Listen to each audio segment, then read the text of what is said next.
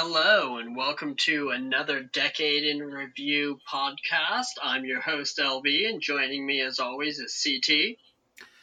Hey there, folks. So we've done, one or two of these now, so we're on to the third year, which is 2012. There were a lot of good anime that came out this year. We're going to talk about them in depth in just a little bit, but when I was putting together my notes and my list for this year, I was really surprised at how many series came out this year that I remember just absolutely loving. Yes, if you were to hold me up to a fire and choose a particular year which I would rate best, this would probably end up being that for me out of all of the years that I've been in the weeb zone, as it were. I haven't counted them all up, of course, but I have a ludicrous number of honorable mentions, and this is even including stuff that's still running in 2012 that I'm not going to consider. Because hey, we had Chihaya Furu last year, and it's still running, so yeah, it's pretty good. So in 2012, looking back on that year was the year I believe I moved to Seattle. I was still working way too many hours for not enough money for a certain website. This was the year that I got to fly down to Los Angeles for my first and only Anime Expo, though. I remember this very distinctly because I went specifically because I wanted to see Yuki Kaijura in concert, and I did, and I still consider it one of the highlights of my life. But yeah, other than that, news-wise and event-wise, there wasn't a whole lot going on in 2012. Was there anything going on for you back then that you recall?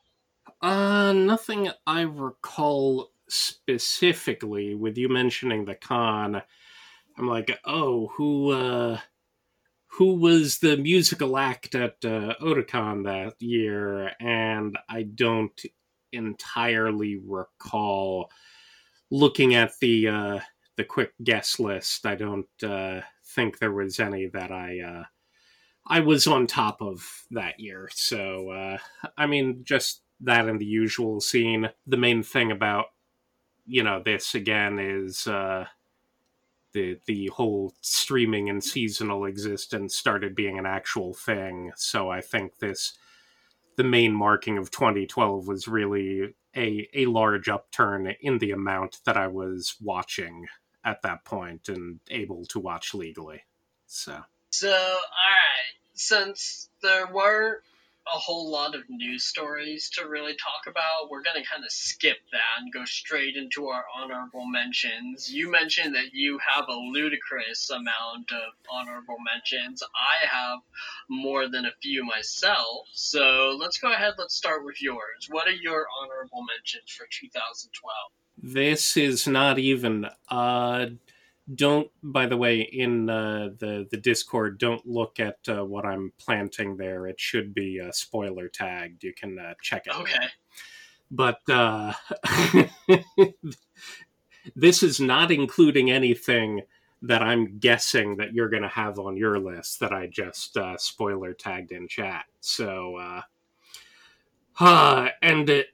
there are frankly things on this list that if I were just doing a favorites list, like my absolute favorite anime running in 2012, there are things in here that would have made it, but there were basically three of my choices that had to be for me, so this was the hardest selection I think I've had because I was trying to figure out how to widen my list a little bit in an interesting way that didn't make it quite so clustered in one particular direction.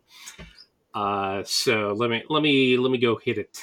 Let's see. One of them that I'll start with was a wacky little short. I did not get around to it until much later, and I'm mentioning it because I'm very much enjoying the new work from this particular manga author, which is Olympia Kiklos. But in 2012, there was a little Roman bathhouse crazy humor series called Therma Roma, which you really have to just watch these to believe them, but they all have to do with a person from ancient Rome, in this case, who discovers an underground a hidden spa which transports him to a modern Japanese bathhouse. And every episode, there aren't too many, but every episode involves something coming up, and Lucius transporting to modern times to learn things about modern Japan to take back with him to ancient Rome. And it's the juxtaposition of the ancient and the modern that's a particular form of jovial humor that I think is even better represented right now in Olympia Kiklos, which is still streaming and everyone should watch. Did we want to pause between them for comments, or should I just burn through my list and then you'll bring up anything you want out of them? Go ahead and burn through your list. If I need to interject, I will find a way to do so. Okay. Another one I won't chat about too much, just make a comment. This is more of a manga override, but the anime is very good and people should pursue it. Mysterious Girlfriend X. Really? Which has a very weird premise, but in the end, I think it's one of those things that's such a weird start that represents a romance in an interesting and weirdly realistic fashion that's very heartwarming by the end of it. I don't know, because I haven't watched the anime, I don't know if the anime covers the whole run of it or if it does anything original. So this is more of a watch it anyway, but I really, really enjoyed the manga. That sounds surprising to you. Did you want to interject with that? I remember watching the first couple of episodes of that anime and just not being able to get past the premise. It is hard. For anyone who doesn't know, it's about a boy finding himself addicted to a mysterious classmate's drool.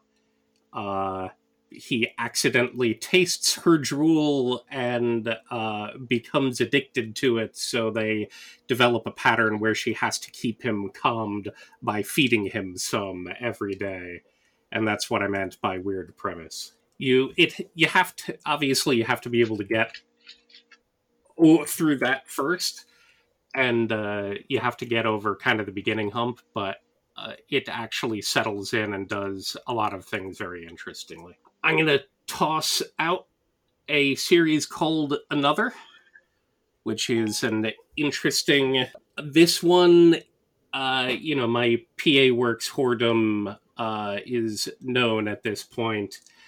It's an interesting horror overall, but the particular connection I have with this is actually because I believe it was the first podcast of Expanding Horizons that you shared with someone else back in the day. So it stuck with me a little bit more due to the podcast connection with you and what we're continuing these days. So I'll give a short shout out because Folktales from Japan started in 2012.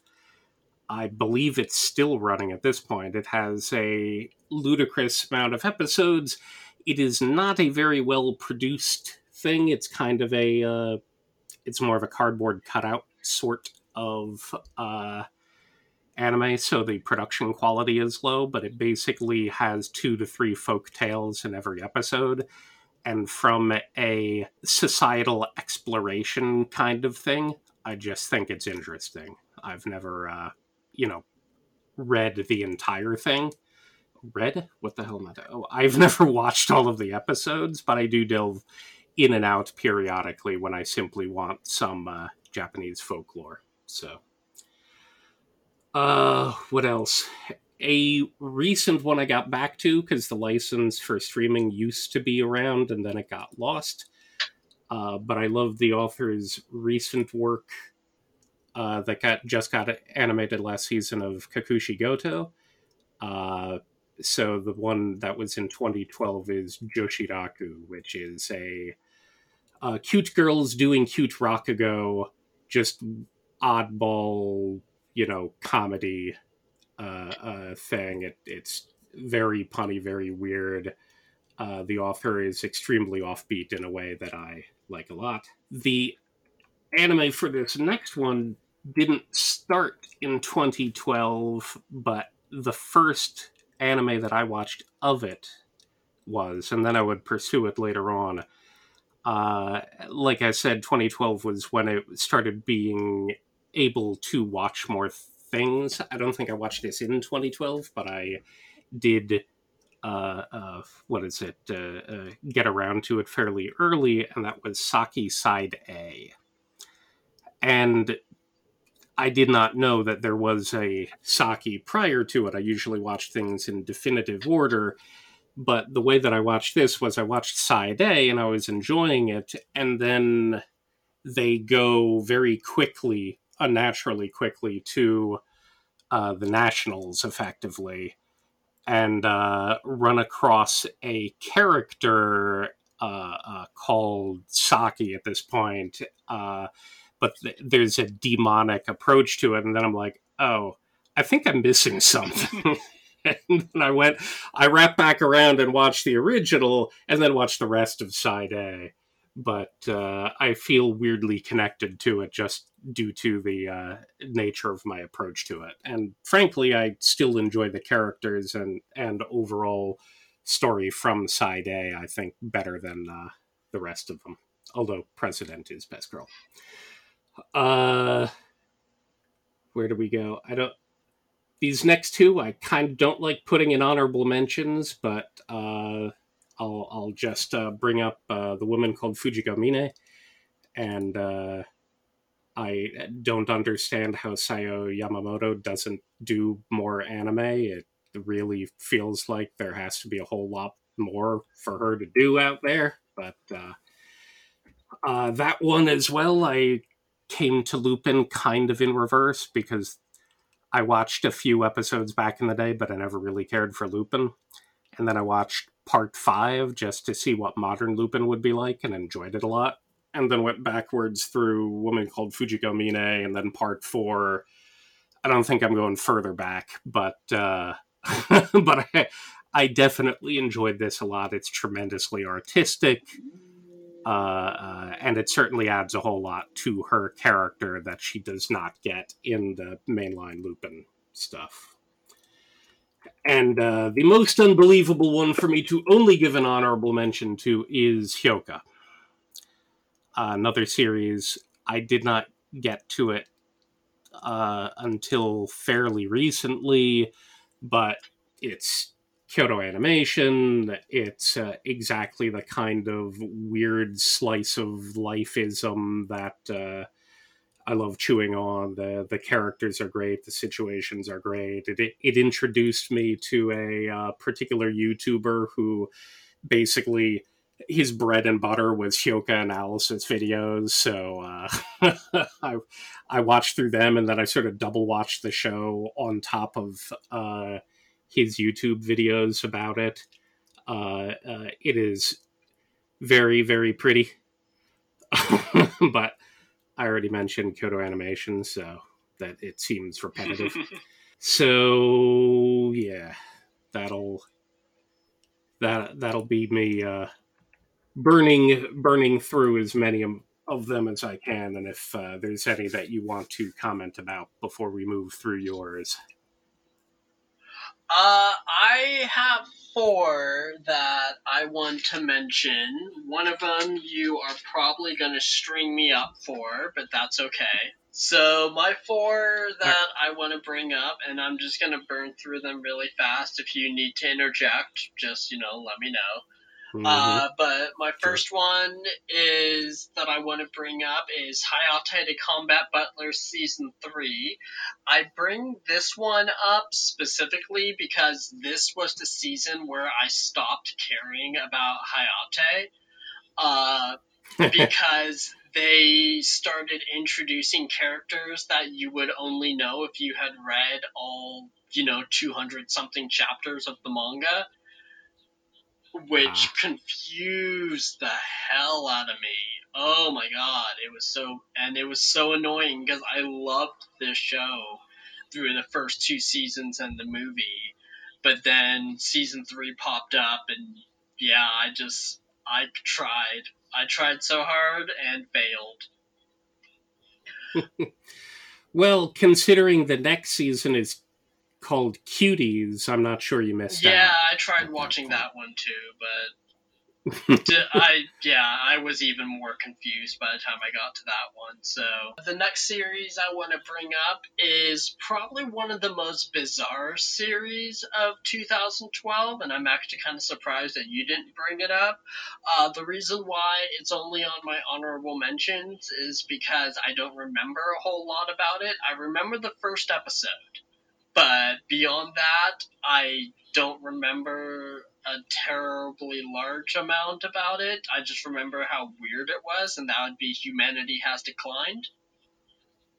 Ah, okay. If you've never watched Humanity Has Declined and you're unsure on if it will be appropriate for you and your tastes, go to YouTube and Google Humanity Has Declined bread scene. Do that, watch Sounds that, good. and you'll have a very good idea of what this series is like. And if you can't handle that bread scene, don't even try watching the rest of the series. I did not bring it up because that is on my pile of shame for a while. Yeah, it's a good show, but oh my goodness, it is definitely one of the weirder ones for 2012, if not the weirdest one. And then the one I also want to bring up Fujiko Mine. I'm not a huge Lupin fan. That's just the reason why it's on my honorable mentions. It's just because I'm not a huge fan of the franchise, but I really like Woman Called Fujiko Mine. I thought that it was incredibly artistic and just. It's probably, I think, the only full Lupin series that I've actually watched, which probably says something about me. I think, especially if you didn't give the modern ones a shot, I think you could lean into part 5 and see whether or not the modern take on a Lupin with actual sort of season long structure is more interesting on the whole. Right on. Yeah, I mean, one of these days I'm sure that I will give it a shot, but I'm just not sure when that's going to be. There's plenty of series on my Yeah. pile of shame that I need to get through, so. Mm-hmm. The last one that I want to bring up for my honorable mentions, and this is the one that you're probably going to string me up for, but that's fine. I'm not saying it's a bad series. I just have other series on my main list that I would rather talk about, and that would be Kids on the Slope. Okay. Kids. That's fine. That was the one I thought we were going to cross over on the main list. So we might not cross over on any. Yeah. Kids on the Slope is a great jazz series. I love the music. I love the story. I love the characters. But like I said, there are just other series from this year that I would rather devote my main list to. If you've never watched Kids on the Slope, I highly recommend it. It's very, very good. It just got stuck on my honorable mentions because there are other shows that just overshadowed it this year. So, alright, those are honorable mentions. Let's go ahead, let's jump into our main list. Before we do that, though, we did put out the call on Discord and Twitter for people to submit their lists of favorite anime from 2012, and we actually got a response this time. Who would have thought? So just very quickly, this person named off like a dozen series instead of just 5, but Yeah, I feel like Ray listed basically everything that he watched in 2012 that he liked in any way. Yeah, so It's possible he watched literally everything, and those were the best, but that was a lot of 2012. so Ray Earth on Discord, if you're listening, he listed off another Hyoka, Dusk Maiden of Amnesia, Achikochi, Sao, Pet Girl Sakuraso, a few others that I just don't have enough breath to list out. Oh, well, that's rude. Gotta throw all of them. He wasn't counting sequels, so no Nizumonogatari or Yuru Yuri. Honorable mention to High School DxD. Sid Sakura Soba, JoJo, and Little Busters was on his list as well. Yeah, which all of them are very good series. Can't fault him for his taste on any of those, except for maybe JoJo. Don't at me. Ha ha! I mean, what? Sorry. But yeah, so that was the submission that we got this time around. If you want to hear your list read out whenever we do one of these decade in review casts, please feel free to shout them out to us on Twitter or Discord, and we will read them. Let's get into our main list. So our top 5, as usual, these are not in any particular order, nor are they particularly our favorites. They're just the ones that we feel we have the most to talk about with them. So let's go ahead. Let's start with your list. What is your first pick for 2012? I feel like a lot of this is hard because what is it? We continued our favorites from A to Z prior to deciding to continue the decade in review. So I feel like I'm doing a little bit too much overlap with that list. But I'm going to lead off with my 2 uncontrollables, which are my number 1 TV series and then my number 1 movie. They've both been mentioned a lot, so we will talk about them only as much as you actually want to talk about them, and otherwise we can move along. My first pick will go to Space Brothers. Yeah, I mean, I had this one on my list, and then I realized you were going to bring it up anyway, so I took it off my list. Yeah, and we've talked about it quite a lot. We will probably talk about it a stupendous amount more in the future. So I'm not sure what you want to do. I was kind of considering whether or not to delay Space Brothers until they got to the the real dramatic arc on the with Hibito on the moon. So in 2013 or 2014, whenever that happened, I guess that would happen. I looked it up. It would be 2013 because they got through the first 38 episodes in 2012, and then 2013 is when things got really dramatic. This has my favorite individual episode of all anime as well, in Dancing Astronaut, which I've mentioned on another cast. That's Serika's backstory with her father, and it makes you cry from about 5 or 10 different emotions during the course of the whole damn episode. Also 2012, it's starting the series, so feels more appropriate, and all of the uses of the first OP, Feel So Moon, were from 2012, so it has to override. That's why I'm saying it. If whatever you want to continue talking about with or ask me about Space Brothers, go for it, but otherwise we can move along, because I just feel it needs mention, but I'm not sure how much you want to talk about it. Honestly, I mentioned this when we were talking privately a little bit ago. I think if we're going to gush about Space Brothers for this Decade in Review podcast, we might as well just get it out of the way now and then bar it from ever appearing on the show again. Because it runs for 2 years. It ran from 2012 to 2014, and I don't want to dedicate, this is what happened in this year during the series. No. I'm without something fairly dramatic, I will probably not. I think there may be one special exemption. I don't think I'm going to repeat a series in multiple casts, because that's part of the reason I moved some of them around, just to have different things to talk about. But I just meant in general, because weren't we talking about having a specific podcast at some point just about Space Brothers? If so, all of what we do can happen there rather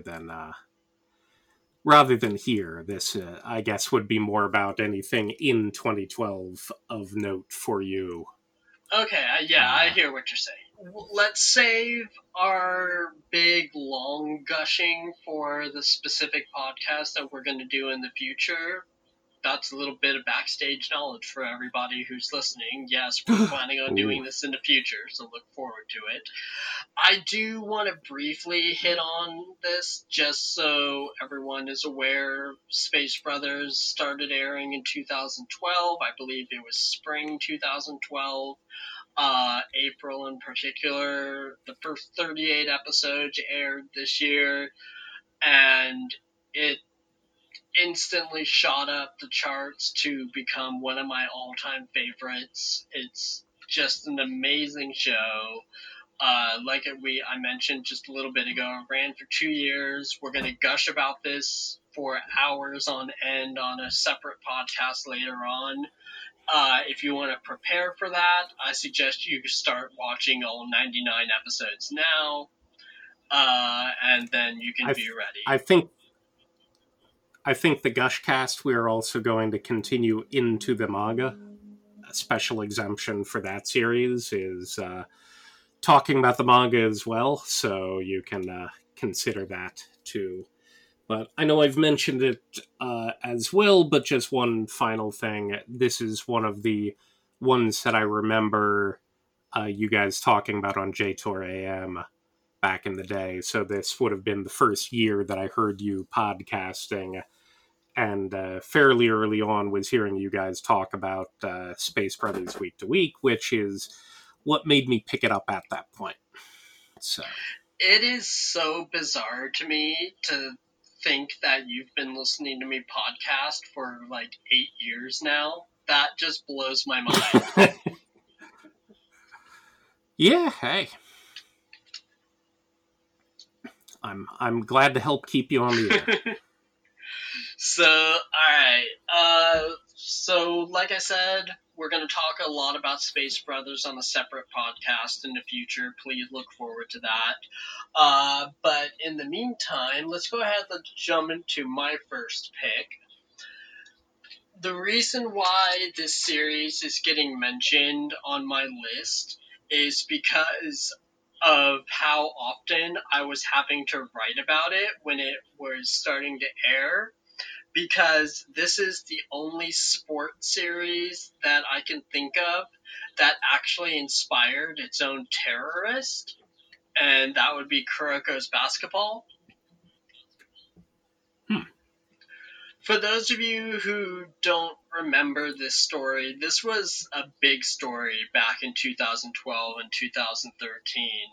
Kuroko's Basketball, the manga, had been running for a few years. It got a anime adaptation starting in 2012, and soon afterward, mysterious little packages of powder started appearing at locations that were important to both the series and the creator, to the point where even Comiket barred Kuroko's Basketball from appearing at their event for fear of public safety.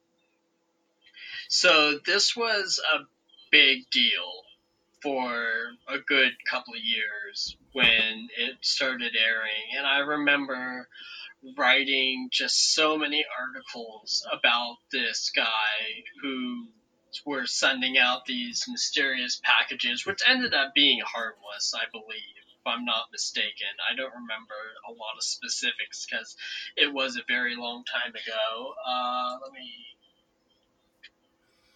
That's odd. It definitely got buried under. Certainly at the time, I wasn't really paying attention to any news that didn't, strike out particularly hard.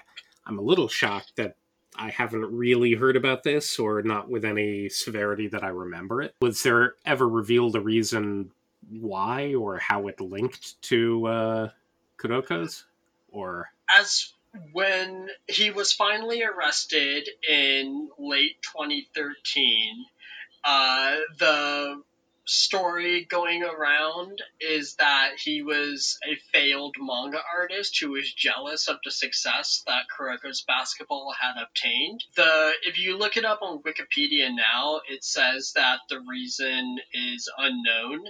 But I remember back in the day when he was arrested, it was out of jealousy, is what the reported story was. that's a, I mean, I mean, that's a weird reason in general, because why pick Kuroko's in Weekly Shonen Jump as opposed to every other more popular series in Weekly Shonen Jump, unless he was specifically an aspiring basketball manga author. But it doesn't sound like they tied anything super specifically with that. But that's definitely strange. I'm not getting the feeling that this, though, you said you had to write about it and you had a lot of articles about it. So have you actually, watched it? Or this is simply for the 2012-ness of it for you professionally? I did watch it. I enjoyed the first two seasons. 2015 is the year when I lost track of it because I was busy moving into a new house and I just couldn't keep up with it weekly, and I never went back to it. I did watch the first two seasons. I wrote about this guy pretty much every week because he was popping up everywhere, sending threatening letters and leaving mysterious substances around pretty much every week.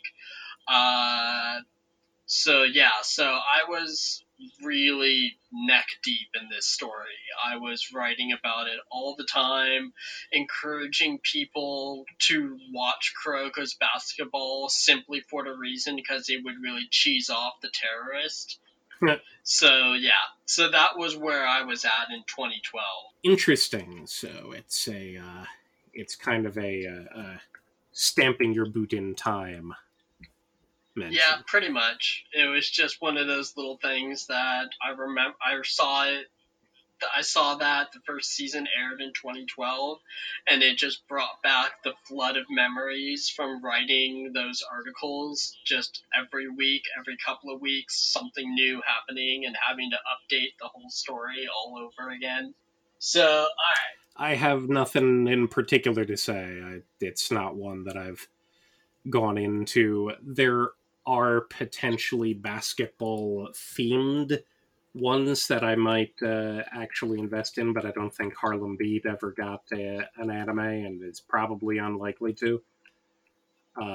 So Kuroko's not one that I leaned into. So I guess what we're learning here is that they should make Harlem Beat. So there we go. All right, so let's move along to our second choice. What is your number 2 series that you want to mention? Okay, again, I'm getting the obvious ones out. This is what I ended my A to Z list because we didn't end with Z. It is my only movie mention this year, but it is my favorite movie. I don't want to say bar none, and honestly, it's going to fight with Perfect Blue for till the end of time for entirely different reasons, but this just strikes such a personal chord with me, and that is Wolf Children. And since I recently did talk about it a bit, I will leave it, and I'm pretty sure you haven't watched it, but I guess I will leave it with, is there anything that you want to ask about in regards to it specifically, or Hosoda, any particular connections that you want to do? I can obviously talk about it in general, but I could talk about it for far too long. So this is cutting it down a little, but I don't know if there's anything in particular you want to ask about. Not really, because like you mentioned, you have talked about it before rather recently on part 2 of the A to Z podcast. If you guys want to hear what he had to say about it, feel free to go back and listen to that podcast. We encourage it. I feel it's cheating a little, but in this case, I'll help move things along and promote the other cast. But what is it? More to the point. Just honestly, it's just an experience you have to watch. I will mention that this is one of those things that the soundtrack is solid overall, but a number of the things are basically because it immediately connects me to particular scenes, especially one particular track, which I think vies for most uplifting scene in any and all anime. And for those who've watched the movie, it is the scene after they get up and discover the first snow for the season, so that will immediately bring it to mind. And for everyone else, I'm just going to say you'll know what I mean. Right on. Wolf's Children is on my pile of shame. I do need to watch it someday. I have it downstairs. I just have never put it into my player. One of these days I'm going to, I promise. Just, it hasn't been a priority. Let me know which of the expanding horizons we can use where you're recommending like a 2-core to me, and I just throw a handful of movies at you as opposed to a series. So what is your second mention? So my second mention is one of my all-time favorite shoujo series. It started airing this year. It got a second season a couple of years later. That would be Kami-sama Kiss. Kami-sama Kiss is a series that I absolutely adore. I think it's so just cute and adorable. One thing that amuses me about this series is how it shows people will go full circle sometimes, and I'm going to cite my wife as an example of this. When this series first started airing, I remember watching it weekly at my computer on Funimation, and I remember the opening theme song being so infectiously catchy that I would be sitting in my chair doing a little dance every time it came on, and my wife would look at me like I was absolutely insane and bonkers, and that she didn't even know me. Fast forward 8 years, though, to 2020, and now whenever we watch this series, not only does my wife sing along to the theme song, but she does her own little dance. Excellent. Are they coordinated? Did you compose the dances, or you each have your own happy dance? We have our own each little happy dance that we do when the theme song comes on. I feel like you should choreograph a routine to this OP.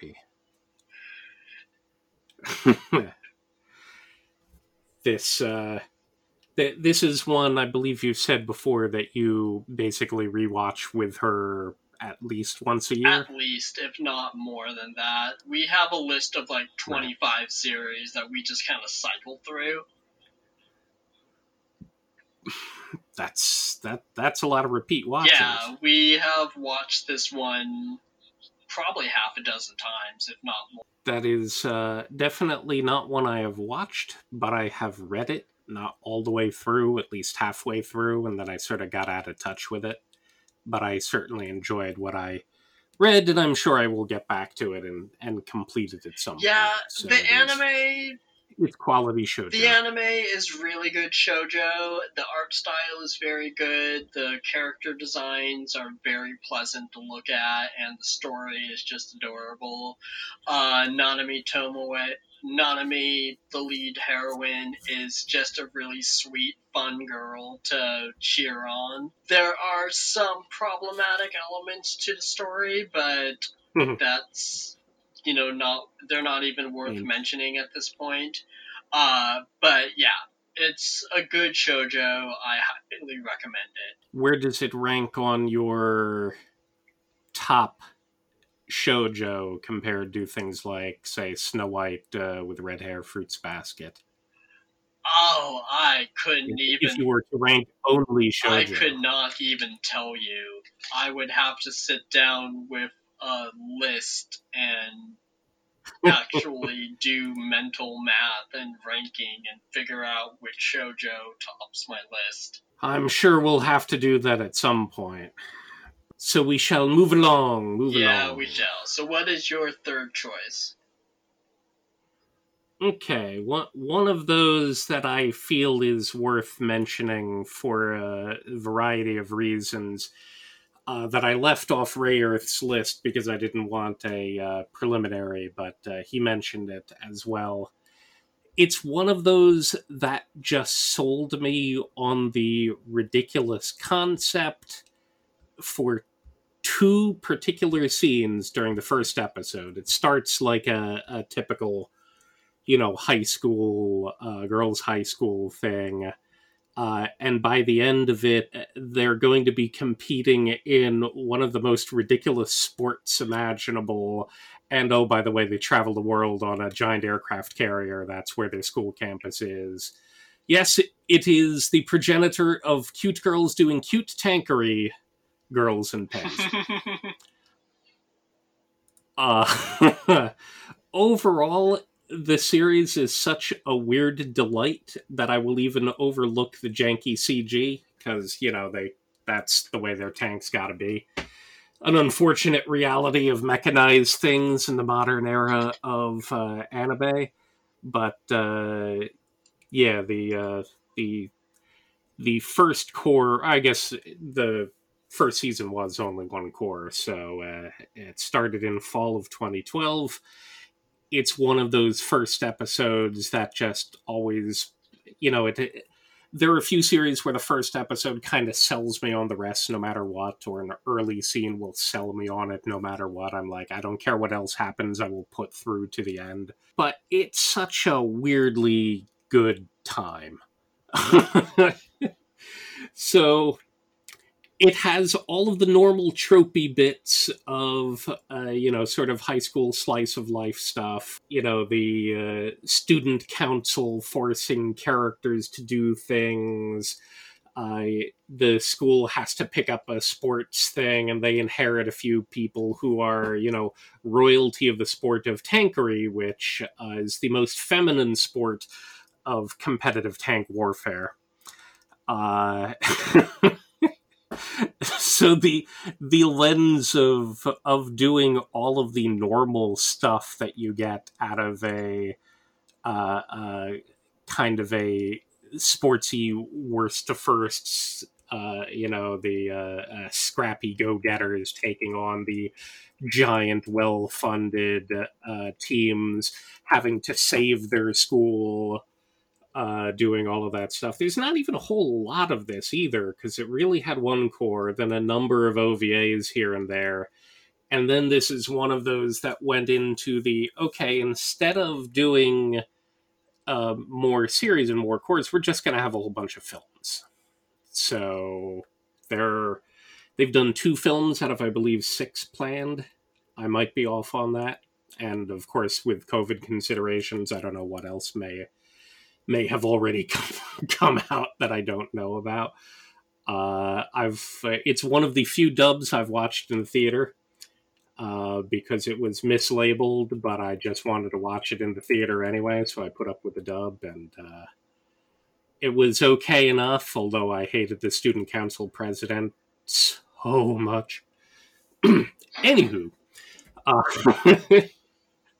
I don't know how much or how little you have watched of this if you gave it a try and it just wasn't for you, but it's such a goofy good time. It has so many characters. It makes me, I mentioned Saki earlier as an honorable mention. It has very much the feel of Saki as far as here's this school over here and this group of weird characters who are all cute in their own way. It has a huge amount of design between them, from school uniforms to personalities to quirks. And in this case, instead of supernatural mahjong moves, they have their tank foibles and other stuff going on, and it's some of the most fun, weird action that you're going to get in an anime series as well. I remember I gave this series a chance when it first aired. I watched like the first episode and I didn't get into it, and then a few years later I tried again and I got through like 3 episodes and I just could not get into it no matter how hard I tried.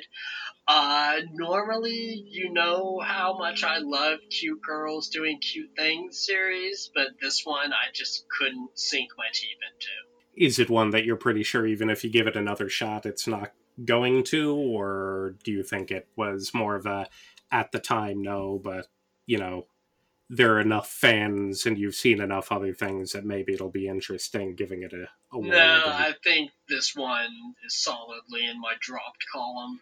Alas and alack. But that's fine. It is the start of tankery royalty. And I don't know where it's going to end. But it'll be a weird time getting there. So I'm along for that. So, alright, moving along to my third pick. This is one that I actually expected us to overlap on, and I'll be shocked if you end up not mentioning this, like, at all. And that would be the absolutely adorable and punny series Polar Bear Cafe. I left it off my honorable mention list because it's on my guest list. Cool. So Polar Bear Cafe is a series that nobody expected to run for 50-something episodes. It was I was expecting it to run for 13 max, and then it just kept going and going and going. And not that I'm complaining, because it was absolutely hilarious. It is such a good show, and it absolutely kills me that no one has licensed it even for a subtitled release over here. What do you mean? No one has released it on disc? No one has released it on home video in the West. Oh, okay. I'm pretty sure it's still streaming. Yeah, it's still streaming on Crunchyroll, but no one has released it on even just a subtitle. I don't know if there's a problem with I don't know if there's a problem with the license. Again, let's send the call out for Discotek to rescue this, and heck, even do. They've been having a lot of fun doing their own dubs. This is definitely a worthwhile one for that. Yes, this is a rollicking good time, and would certainly have been on my honorable mentions. Like I said, there are basically only 2 positions allowed for freeform other things. So this, if Hyoka didn't make the cut, this one also sadly would not make the cut. But I do enjoy the whole damn run. And you're right, you wouldn't think that it would get 4 cores. You wouldn't think that they could keep playing the concept out long enough. You wouldn't think that I would actually be invested in, the actual possibility of like those 2 crazy, the only human kids around. I'm like, oh man, you crazy kids, just get together. Like, I'm more invested in a romance off to the side between 2 characters in this just tremendously feel-good thing. I know this is weird, Jose. I don't know what else the author has done.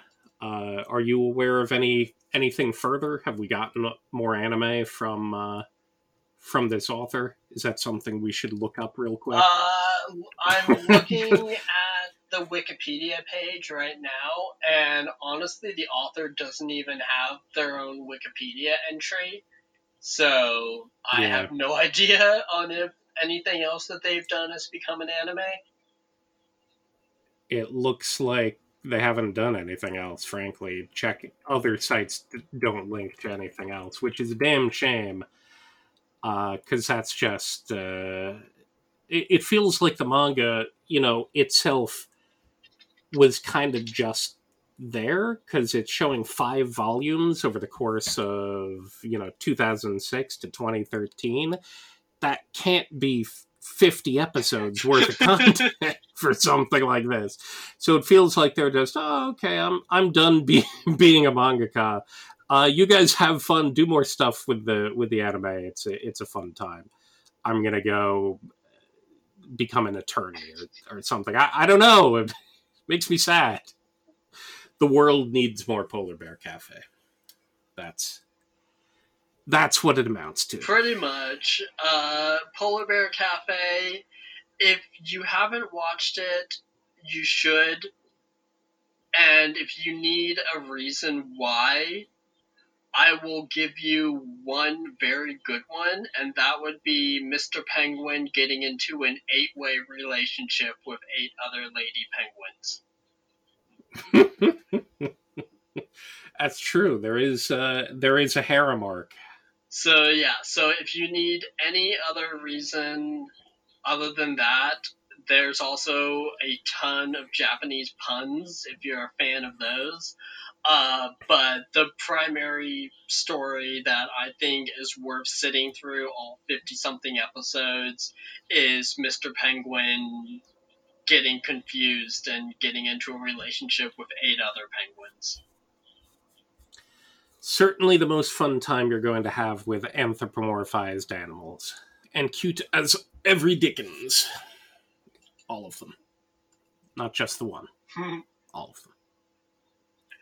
So, alright, let's go ahead. Let's move along. What is your number 4 series? I'm going to bring up something that I feel gets far too little love, and because technically I liked season 1 more, but season 1 is out of bounds because it was in 2007.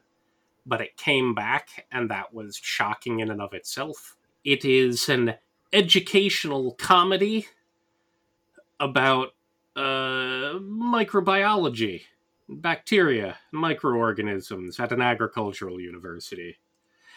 It is a very screwball sort of series called Moyashimon, or Moyashimon is how it usually gets translated out here. The characters are utterly charmingly quirky. The situations they get in are weird. It's a delight to have, again, sort of a university setting, and in this case, a very quirky sort of university. So I feel like I forget if I can bring Genshiken up in anywhere when we're doing the yearly stuff, but it has a bit of a feel of that from the cast of characters and the things that go on.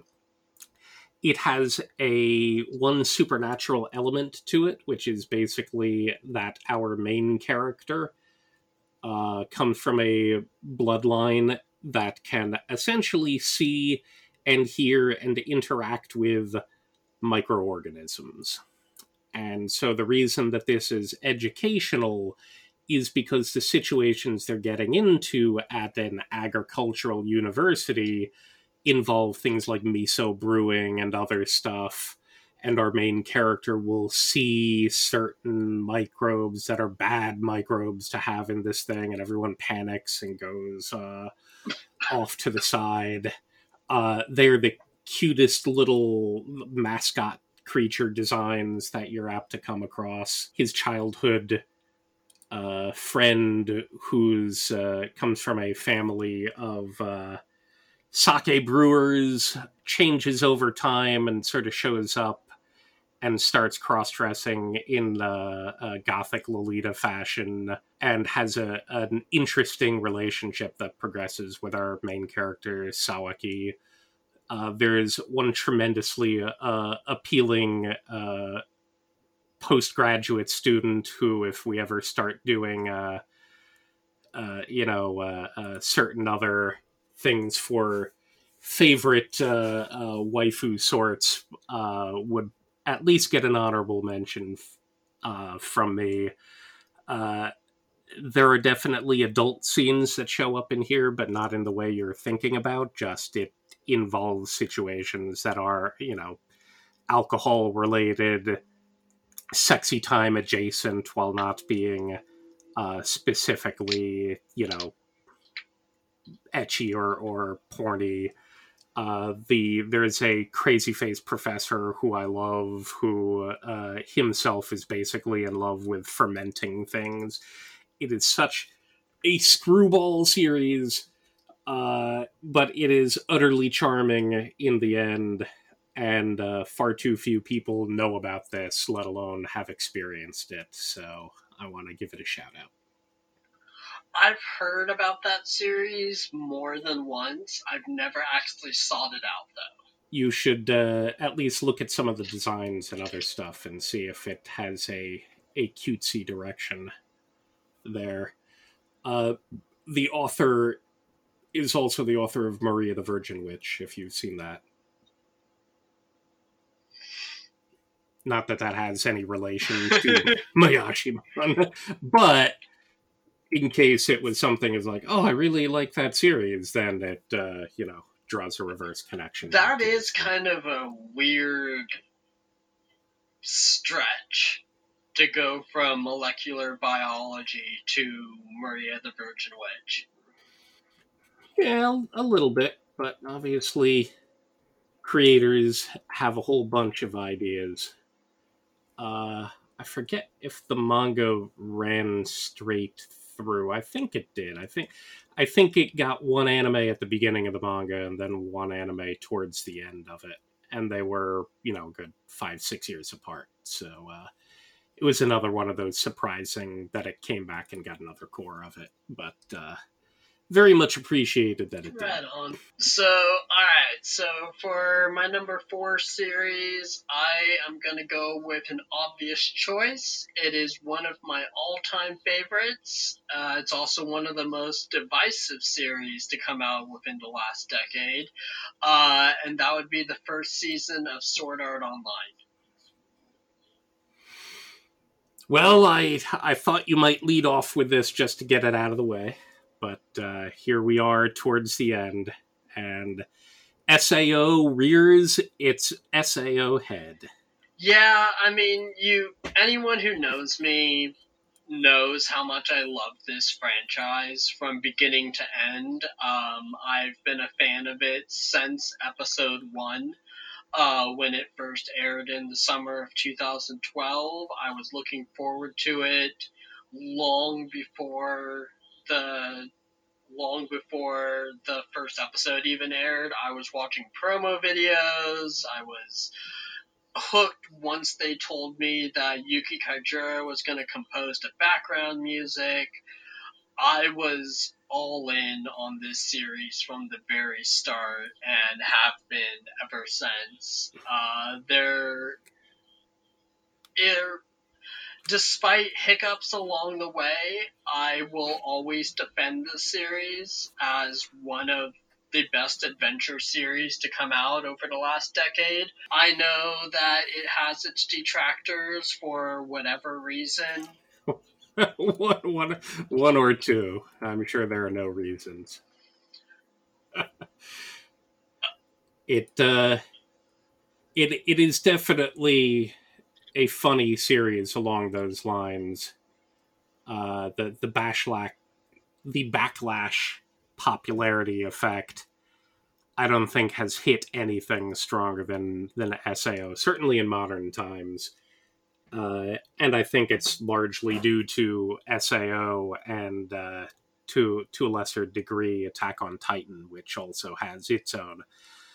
But it feels like the streaming era, and specifically SAO and Attack on Titan as a big 1-2 punch, brought so many people into watching anime at that point. And a lot of people really digging on it, and then shortly after, a lot of people, finding it profitable and worth going back to these things, and sort of the internet culture criticism community. I definitely have my issues with SAO. I enjoyed the first arc. I did not enjoy the second arc, which is pretty common to most people. Was enjoying what is it? The beginning and the setup, and then not really big on Alfheim. But I feel like I'll have to give it at the very least an honorable mention for whichever year has Mother's Rosario, because to me, my problems with SAO are largely in the setup turned into a world without stakes and consequences and without analysis. So as much as you got these interesting adventure thrusts in the other worlds, it felt like it wasn't exploring much until Mother's Rosario came around, and that's kind of what I wanted out of something like that. And admittedly, that's me wanting more out of something than it was ever aiming for. But hey, that's that's the reasons I enjoy one thing or another. There's certainly plenty to talk about, though. That's for sure. Yeah, like I said, Sword Art Online, I have defended it since the beginning. I am a huge fan of the franchise. I've made no secret about that. I don't deny it.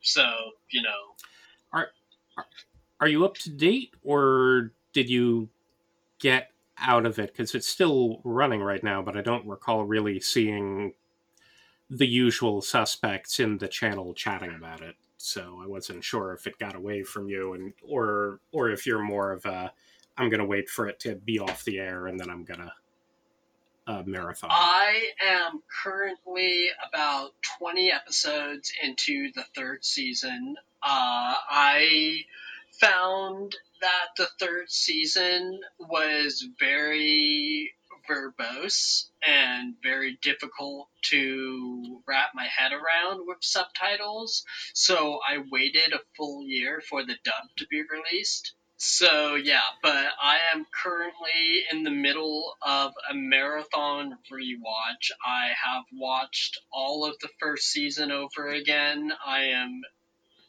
about a few episodes into season 2.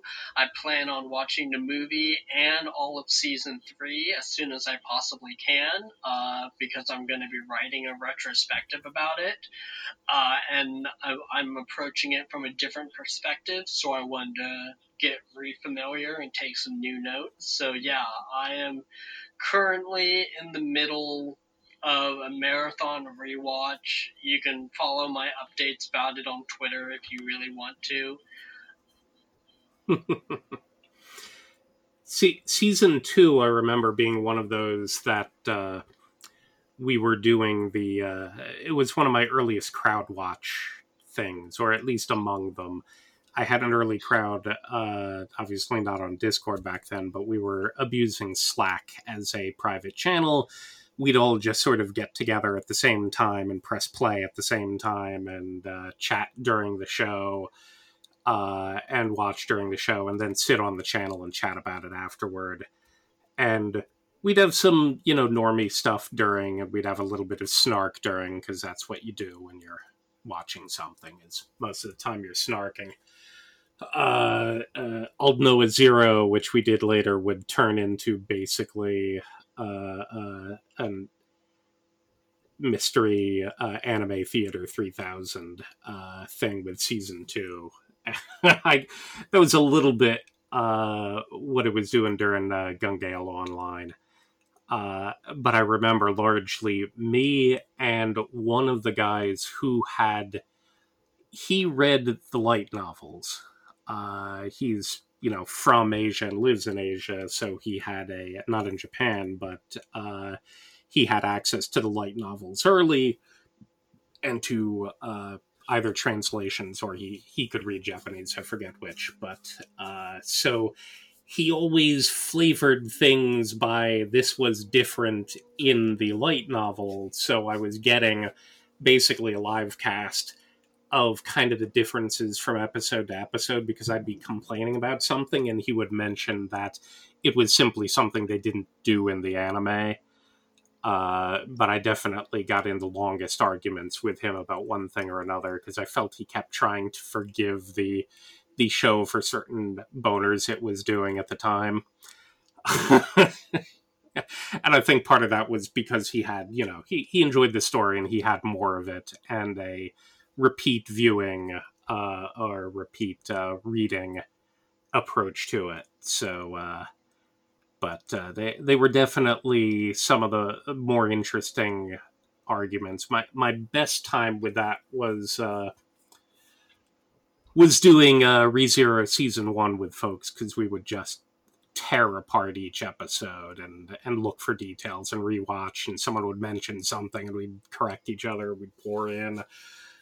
We did the same thing with Erased from episode to episode. So it was always compelling and interesting and argumentative, even if we were busy complaining about a bunch of stuff. I feel like that same guy was just a contrarian, because he kept defending Aldnoah Zero the same damn way for every stupid thing it would do. Which, it's weird to think back fondly about times like that. But, so yeah, at the time, it was, I think I only watched season 1 of Sword Art Online shortly before season 2 was coming back, because I wanted to catch up so we could watch it. But definitely it's interesting. I got out of it somewhere in Alice, because I was trying to watch with people and they stopped watching, and it got too far away from me. So I'm not sure if I'm going to pick it up. But I feel like I should at least try more of it to see whether or not I'll enjoy enough about that. Because, like I said, Mother's Rosario, which is future years, ends up redeeming it to a degree, but that doesn't mean it holds. So, we'll see. Anyway, SAO, I'm pretty sure everyone has their opinions about it already for. Yeah, so we've talked about it for the last few minutes. I think we can move along to our final choices. So what is your last pick for your list? The last pick from my list was your last honorable mention, and my third unavoidable. I just feel like talking about it more, and that is Kids on the Slope. I'm pretty sure that I mentioned this in our A to Z as well, because did, yeah. it's real goddamn high for me on the list. But yes, I've read the author's other works as well, and they're all, various degrees of charming romances of one way or another. This one in particular, for the same reasons that I like things like Rakugo and other series, where you're getting something that's out of time, and part of it is sort of adapting to the representation of a time period you're not familiar with because you didn't live through it, and in a country you're not familiar with. So seeing things like they would get to with certain characters who go on to university and their student riots back in the late 60s in Japan and stuff like that, you are not really focused through the lens, because it's primarily a coming of age, slice of life, romantic triangle you kind of think, but not really, but kind of sort of still. And it definitely still has it has a lot of great musical moments. And it certainly fights with Hibike Euphonium for best presented musical instrument playing. And it has one of those. Basically, I'll go back to the second half of episode 7, which is where they play the medley at the school festival. And it's one of my favorite musical moments and scenes in general. Whenever I'm feeling down, I will simply go back to that to feel better. And this is absolutely one of those things where it is unfortunately affected by a bit of editing crunch. And so I always say to people, please, even if you don't normally go read the manga, get the manga, read the manga for this, because there's more to the story that ended up getting crunched by the end, and it's all worthwhile parts of it, and it has some of the best epilogue chapters and prequel chapters, some of it, because you get a bit about Dad and a bit about other people, and it ends on such a soaring high that if you think the anime ends well, I mean, the manga is just a logarithmic scale higher by the end. So I always tell people to go pursue that as well. But obviously, there is a Yoko Kanno connection here. It is definitely. I don't count it as one of my favorite soundtracks because so much of it is actual jazz songs that are like, well, if you've listened to jazz, which I certainly have, so that it's kind of like trying to count Your Lie in April as a favorite soundtrack, because many of the big moments are simply classical music. Obviously, they have slightly different playing and works for it, and they of course have their excellent background music as well. But so I will listen to it as an album.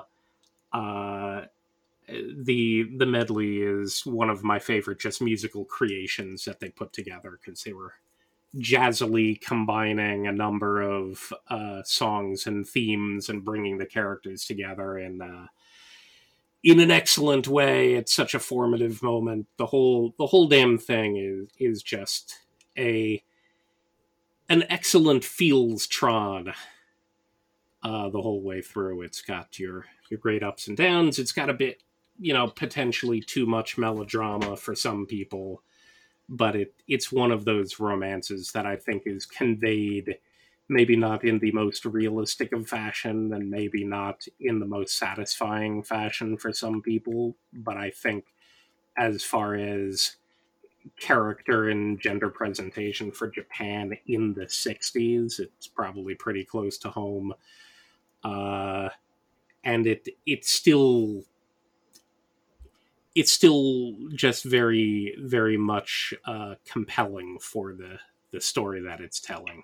And like I said, there's even more in the manga, and more specifically the side chapters and the way it ends. So you gotta take the whole package on this one. But even if you don't read manga, trust me on this.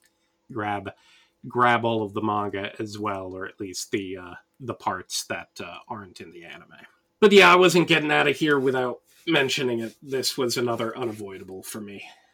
2012 really only had two options that I could give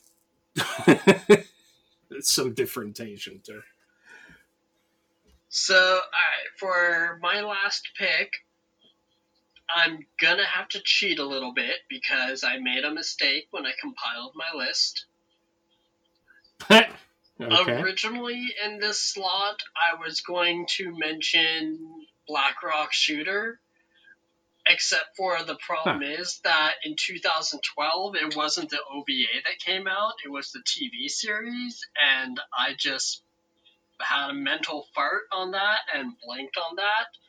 And the fact is that I've never actually watched the Black Rock Shooter television series, so I can't really put it on my list. And you didn't. The original OVA was 2010. I think we talked lightly about it then, but we talked about everything during that one. So would it instead, have? I am going to cheat just a little bit, and I'm going to make my last choice the second season of Fate Zero.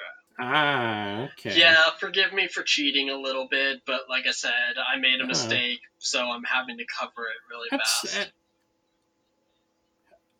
That's not a cheat. That's a or is it a cheat? Did you mention that in 2011? I don't think I mentioned it in 2011. Or honorable mention it in 2011? No, you mentioned it in the what is it? The Eroge cast. Or the Fateverse in So okay, that's I mean there wasn't any rule. Fate Zero, stretched the gap between 2011 and 12. We already said there was no rule that meant you had to take when it started, and especially if the second core of it, because it skipped a season, if the second core of it what is it was to you what brought it home for you, then all the more reason to have it in 2012. Yeah, Fate Zero still stands up as one of my favorite Fate series, if not my favorite Fate series.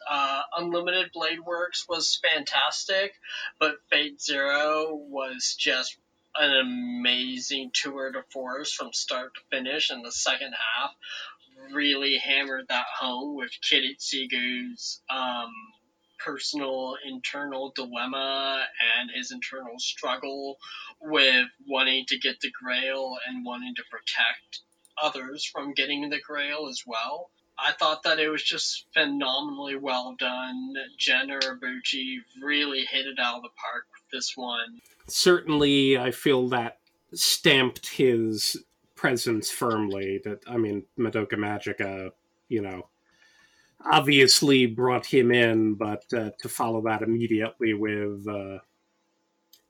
I get technically he wrote the light novels well before Madoka Magica, but I don't, very few people would have read the novels compared to saw the anime when it came out. So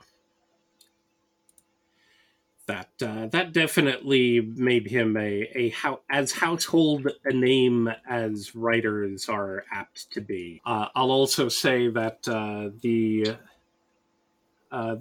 best quality saber scale figure comes from Fate Zero, the one where Saber is on her motorcycle. It's an immensely strong one. I don't own it, but I'm gonna, at some point I'm gonna fold. I know I'm gonna. No one needs more sabers. There are way too many sabers out there to begin with, but this one is kind of a thing. Yeah, so Fate Zero, that's my last pick. Mostly, like I said, because of the incredibly strong second half, which really, I thought that it was fascinating how, if you're a fan of the Fate franchise, you already knew how the season was going to end, and yet when it got there, it still managed to just absolutely blow people away. That is true. It's another thing that basically I feel like put Ufotable on the map as well, as far as a studio goes. I forget how much they had done previously, but we obviously started doing stuff with Coyote Ragtime Show. In Expanding Horizons, that doesn't really feel Ufotable to me either, and I don't think it and like Ninja Nonsense and Futakoi Alternative are things that made people go, "Oh man, this studio, I love this." But Fate Zero immediately followed by Garden of Sinners is like, oh, I really like these guys. Keep doing more, and they did.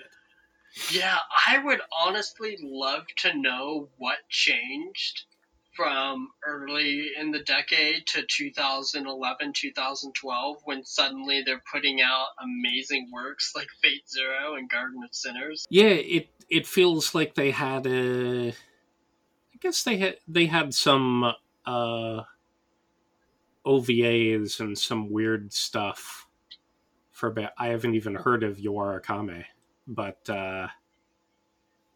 they did a Tales of Symphonia. They end up doing more Tales stuff in general, but they started with a bit of Tales. Like had a bit of God Eater. Nothing feels distinctive. It almost feels like they developed their digital processing technology somewhere between 2007 and then by 2011 they're like, okay, we got this shit down now. What's a real good action series for us to go crazy with? And it's like, oh, Fate Zero, done. And then they've never come back at that point. It's just a damn strong tour de force. So yes, certainly lots of love and lots of agreement, I imagine, about Fate Zero. I don't know if you cheated in Discord and looked under the spoiler tag, but if you want to read off what I was guessing you went with, and in fact one or two then that you didn't put on your honorable mention that I'm curious about, but So you guessed for me SAO, Kami-sama Kiss, Chunibyo, Polar Bear Cafe, and Dusk Maiden of Amnesia. Chunibyo and Dusk Maiden of Amnesia are series that I enjoyed but didn't love. I haven't gone back to them in a very long time. Chunibyo I actually did revisit about a year or two ago because I wanted to show it to my wife.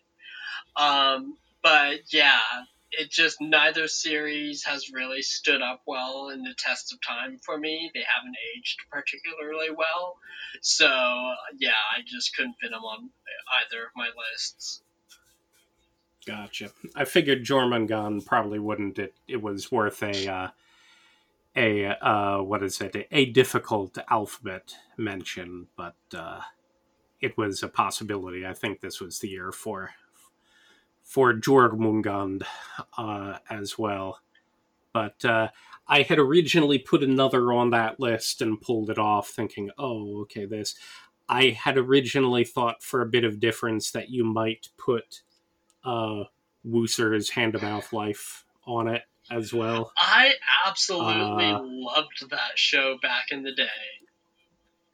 I know. How did it skip an honorable mention? Did you just not notice it, or is it does it not hold up over time? Like it was like really cute and fun at the time, but it's not something that I've ever gone back to or hold up as, a shining beacon example of this is supreme anime comedy at its finest. It was just a silly little short that I enjoyed. Were there any things that you recall going through or going over that you are surprised I didn't list? I'm actually surprised you didn't honorable mention Excel World. I was afraid you were going to end with that. Excel World, I didn't really like. I watched about 14 episodes of it. I didn't get into it. I tried. I wanted to like it because it's from the same author as Sword Art Online. But after 14 episodes, I was just done, and I haven't gone back to it since. But yeah, like I said, were there any that you thought I might have or were surprised I didn't mention? Not really. You pretty much hit everyone that I expected you to. Even I wasn't expecting Girls on Panzer, so that was a little surprising. Like I said, I was trying to space it out. Ultimately, I probably would have put, Hyoka and a woman called Fujiko Mine on my list if I were building just these are my tops from 2012. But I wanted to broaden and I wanted to mention a few things, and I'll probably have not an enormous number of opportunities to cute girls doing cute tankery. Yeah. See, the CGCDT. Same acronym. Or initialism. There are others that are sort of things I feel like I should have mentioned. Shinsekai Yori was 2012, I believe, but that's another of my pile of shame. I'm a little surprised you didn't mention Pet Girl Sakuraso. That's one that I've had around but never delved into. Oh, okay. So I wasn't sure it would be the kind of rom-com for me, but enough people have liked it enough that I will yield at some point, but it's hard for me to just go back to certain things for rom-cominess. So because it's I guess it has a manga. I know it's light novel based, but I guess it has manga as well. So maybe if I want to rip through it a lot quicker, I could do that instead of the anime. So, did you have any others that you wanted to bring up before we sign off? Nah. I mean, that was the reason to try to keep it down a little more and try to restrict ourselves in 5. I'll have a much easier time, I think, of it in other years. 2012 got a bit away from me for reasons that I believe we have elucidated. Yeah. So, all right, let's go ahead. Let's wrap it up there. Thank you, CT, for joining me for another fun discussion. Thanks for also joining me and having a fun discussion. Technically, it was a co-discussion. So, and thank you to all of you for listening to us ramble for the last hour and a half. Please keep in mind, if you enjoy our works and you want to help support us, we do have a Patreon, patreon.com/otaku-review. That is where the episodes will go up first. And then they go onto major podcast providers a few days after that. If you also want to help us out, please feel free to like, share, and subscribe. And other than that, we will talk to you all again very soon. So have a good night, everybody. Night, folks.